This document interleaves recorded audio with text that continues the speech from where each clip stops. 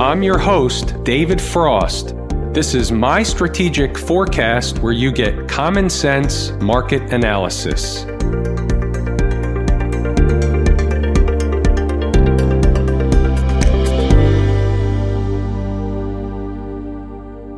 Today is Monday, June 10, 2019. We're looking at a daily chart of the SPY or SPDR, which is the proxy for the S&P 500. So the market had another big gap higher today. Now we've spent 2 days closing above the 50-day moving average. We knew that was important back then when we began discussing it. Now we'll discuss it again because it is important. We're going to discuss where the market is, what should be happening, what shouldn't be happening, where are we now, and how do we handle it going forward? What are our bogeys? What will tell us that this was a counter trend rally and it is or either will be over, or what's telling us that we're going to continue higher to either test or continue on to new highs? We'll go through all the numbers, both on the resistance side and the support side. We'll discuss it all, and we'll continue to put the pieces to the puzzle together. Let's start with where we've come from off the recent bottom. So the recent bottom, which was last Monday, came in at a low on the SPDR of 273.09. Before we got there, a few days before we got there, when I said we were looking for a low, we were looking for a low anywhere in between 274 and 270, 271,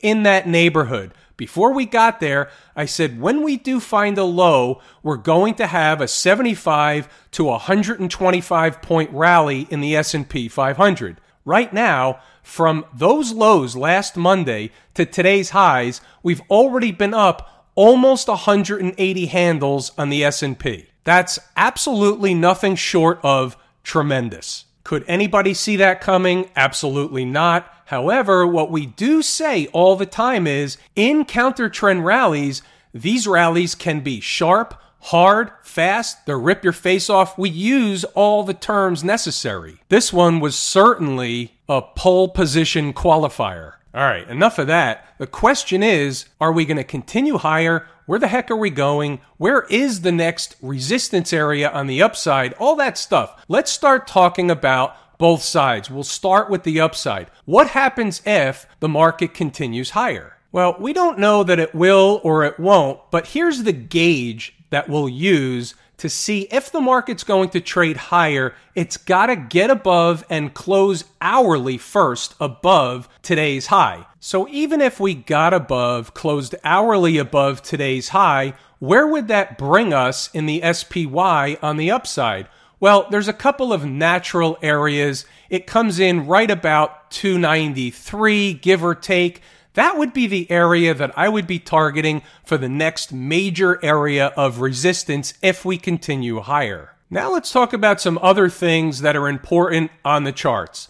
We're looking at a daily chart. Traders that have taken the course at Lazy E-mini Trader will recognize that we actually came into today, during the day, we came into and were rejected from a very important area. So even though it never feels like it, during the day it always feels like the market is going to continue higher. Nobody ever believes that it's going to turn around. But when you sit back after the fact and you play Monday morning quarterback, you'll see that they ran up, they spiked through the big fat round number of 2,900 on the S&P 500, 290. They actually got almost to 291 in the SPY. And just for kicks and grins, here's a list of the important numbers from inside the numbers. And you'll see the second one down on the middle column under SPY is 290.60. The S&P E-mini futures contract is 29.06. The horizontal line at 290.60 represents the resistance level you just saw on the SPY or SPDRs, and the corresponding level on the S&P E-mini futures contract, 29.06. They actually missed it by one tick on the upside. So if you look at today's high comes in at 29.05.75. Now, we never know exactly which important number the market will stop dead short and reverse from, but what we do know is the majority of the time, the important numbers, whether price is coming down to an important number or price is coming up to an important number, generally will have at least an intraday reaction from those important numbers. I'll give you another one. Here's part of the midday update. You'll see down at the 12:30 update, the bogey for now is ES 2889. Hourly closes below are bearish. Now, a little bit of a different flavor or a little bit of a different look. Here's an hourly chart of the S&P E-mini futures contract. You can see what happened. The market ran up at noon to that high of the day and then began to just slide lower for the remainder of the day, actually hit just slightly below the 28.89 and had a nice bounce off that level before coming down, but yet closing above that price at the end of the day. Here's even a different look using a 5-minute chart. Here's the opening of the day. Price ran up to 29.0575 and then just slid back down right into that 28.89. Where did that 28.89 come from? Well, you can see it here. You see the opening range low of the day, 28.89. That was the low of the first candle of the day. Many traders use the 30-minute opening range low. The same 28.89 will show up as the opening range low, whether you're looking at a 5-minute chart or in this case a 30-minute chart. It was the opening range low. Price spiked through it a little bit. However, price did bounce off in the upward direction of the 28.89 after spiking through a little bit. So the reason I bring this up, there's more than one reason, but one of the reasons I bring this up is because let's discuss whether or not the type of activity that went on throughout the day was actually bullish or bearish. Let's start with a clean look at the daily chart of the SPY. And the first thing that comes to mind is we closed the second day in a row above the 50-period moving average. The bulls are currently in control of the market. It is what it is. The SPY also put in somewhat of a tail candle today. Didn't have heavy volume. It is a tail candle. It's something the bears might be able to hang their hat on right now, but it's not all that much just yet. Before we move on from the daily chart, I do want to make mention of one other thing that does stand out like a sore thumb. It's also something that is discussed in great detail in the course at Lazy E-mini Trader. And on the daily chart, we should be in the zone for a turn down. Doesn't have to be, at least initially, a big turn down, but something that's discussed in detail in the course will dictate from a time perspective why. How do you trade it? Against today's high is the obvious place where you would know the trade was incorrect. Hourly closes above today's high, and certainly a daily close above today's high would be no good for the bears. Working our way down from the daily chart, we'll take a look at a 240-minute chart, and we see something of the same flavor that we just discussed from a time perspective. It looks different on the 240-minute chart, but when you look closely, it's exactly the same. Now, what I also find interesting, and again, my eye goes to whatever the first thing that I see that's important, and in this case, my eye went to two things. It went to the time zone, if you will, and then it went to where we closed this 240-minute candle as it relates to the previous 240-minute candle, and it was below that candle. That's not bullish. Doesn't have to mean a market collapse, but it's certainly not bullish. Does it mean they're going to come down and at least fill the gap, where in this case comes in about 288? We don't know that for sure. But that would be the natural garden variety thing for the market to do. Working down to the 120-minute chart, much of the same thing, but here's what we have to notice. Each and every chart we look at, we have to take stock of where the market is. When you look at, for example, this 120-minute chart, there's nothing bearish on this chart from a short-term perspective. This market can come all the way down to 287 and even slightly below and still remain in a bullish position on this 120-minute chart. So we always have to take stock of where we are on all charts. When all charts confirm the same thing, it's generally a layup. when all charts don't confirm the same thing, it's not a layup. Back to the daily chart, and before we move forward, let's make mention of a couple of things. A, the daily chart is in the same position we just discussed on the 120-minute chart. We're above all the moving averages. The bulls are in control. It is what it is. But I also wanted to mention one other thing. You've seen a line, and I haven't yet to mention it. It's 283. What is that line? What does it represent? Why is it there? All good questions. It represents the double bogey. I spent a lot of time on this over the weekend, and what I came up with, and this is a weekly basis close.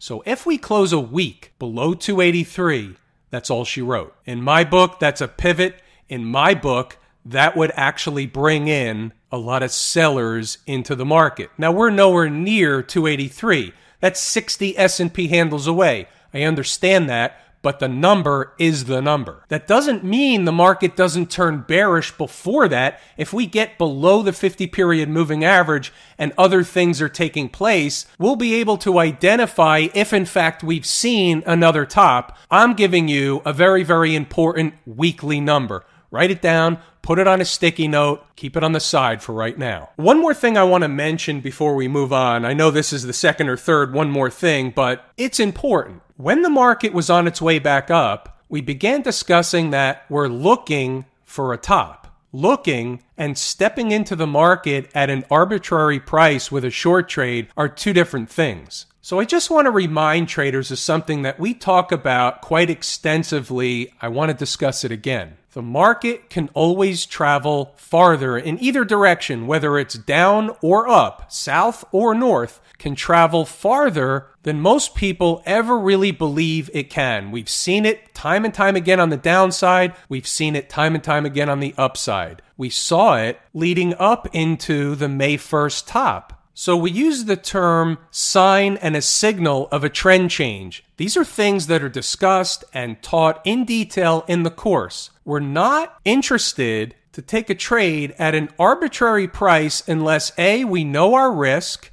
B, we know where we're wrong, C, we have a reason for the trade, and D, and we say this all the time, you don't need to be the first participant to the party. You just need to make sure you're there while everybody's having a good time. Now, can a trader be short against today's high? Absolutely. You just have to be prepared that you could be wrong. Price could trade above today's high. We could close above today's high. And there would likely be, and there would be, another price that would end up being final destination and being the right trade.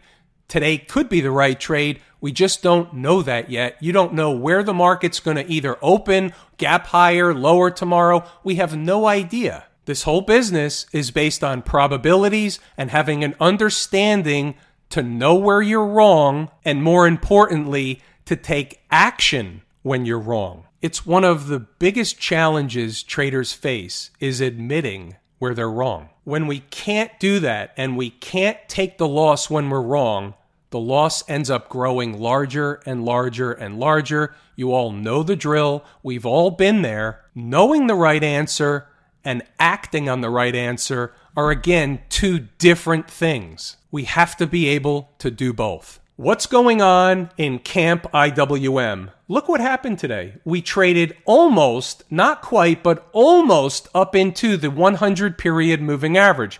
There is a pretty large convergence of moving averages up there. We did gap above the 20, which was a stopping point last week. So that is at least a positive sign for the IWM.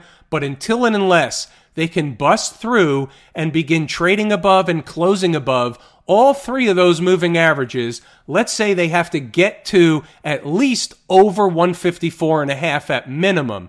Getting up there and staying up there is bullish. Until and unless that happens, this is the canary in the coal mine, or at least one of the canary in the coal mines. It is my favorite market leading indicator, and you know the other one, which is the canary in the coal mine, the large majority of the time are the transports. And when you look at the transports today, you see something very, very similar in the IWM. So what I find really intriguing is how in lockstep the transports and the IWM have been trading together And from the bottom, everything's been trading together, but those two charts look entirely different than everything else. So one of two things has to happen. Either these two markets, the transports and the IWM, will catch up to the other markets, they will get above and continue trading above these moving averages, likewise in the IWM, or the other markets will flip around and catch up with the IWM and the transports. One of those two things will happen. How about the Qs? What's going on in the tech space? Well, here's an interesting one. We closed below the 50-period moving average. They spiked through it pretty good, but closed below it. On the face, that may look somewhat bearish. But hold your horses. We've done this one before, so I want to throw it out there. We're going to put it as a puzzle piece. We'll put it on the table. We'll see what happens. Nothing to hang our hat on. However, you see this gap here? The gap actually comes in at 183.04. The Qs closed at 183.15. I don't see that as accidental or a coincidence. Maybe it's meaningful. Maybe it's not. I notice it. I'm bringing it to the forefront. I put it on the table as a puzzle piece. We'll see what happens. I would say of more importance is the fact that we were not able to close above the 50-period moving average in the Qs. That to me has more importance, but I look at that gap and I say they had every opportunity to close below that gap. However, they chose to close above that gap. I have no choice but to note it, put it on the table. Pretty decent up day in the stock market. We were up a lot more earlier than we finished. However, the VIX really never did get the volatility sucked out of it. So that's another puzzle piece. It's on the table. As long as we remain above Friday's low, 1533, coinciding with these moving averages over here, as long as we remain above Friday's low, we should be okay. Closing daily or first even hourly below Friday's low would likely bring us into the 14s like we discussed. I look at the 14s as a likely buying opportunity if we were to get down there. And by the way, as a side note, it's not lost on me. I'm still getting a flood of emails about new highs, all kinds of stuff about that was the low, this, that, and the other thing. And maybe it was. But we all know that the more of those that come in, the more likely it is that at least right now, the market won't just continue higher indefinitely. They never make it easy, and we know the market's job. The market's job is to trick, trap, fool, and frustrate as many traders as possible, as much of the time as possible. Here's a leading indicator for you. Let's go talk about the XLF taking a stop down at the financial district. We flagged this a while ago. We're above all the moving averages. We talked about 2750. Where's the high today? The high today was 2755, and they fell back off slightly. Closing the week above 2750 will be positive and bullish, not just for the XLF, but that will filter through the rest of the markets. Again, not to sound like a broken record, but it's an important thing that we always reiterate and recognize that the financials are a big component of the S&P 500. That being said, without the financials participation, it's unlikely that you get a big disconnect in the markets. If the financials are going higher, you're unlikely to see the market going very far in the other direction, and vice versa. As long as the financials stay up in this neighborhood, there's technically nothing wrong with the financials, and you're unlikely to see a collapse in the stock market. Trading back below these moving averages, certainly getting back below the 20-period moving average, would be the first signal that there's something amiss and that we may have just made another lower high. And the lower high would look like this. There's your high, and here's a lower high right now. We don't know that. That's not necessarily confirmed, but a lower high would be negative. A lower high would be bearish and would likely send prices down like this. A lower high is what the bears are looking for. But what happens if we just stop here and then we just banter back and forth a little bit above the moving averages? Well, that would mean that price is essentially consolidating, building energy for another move higher. Remember, Friday's close at 2750 is going to be uber important. How about the SMH? This is the proxy for the Philadelphia Semiconductor Index. The SMH had a tremendous rally higher, especially today. We went up into that 207, 208 area. The high today was exactly 207.85. We talked about 207, maybe 207.50. I can't recall the exact number. I'm pretty sure we discussed 207 as being important. Check that. 107. I don't think this is going to be at 207 anytime soon, at least not by tomorrow. I think I have numbers running wild through my head. And that being the case, it's a good spot to give it a wrap tonight. I'm David Frost, my strategic forecast. Thanks for tuning in for another episode of Common Sense Market Analysis.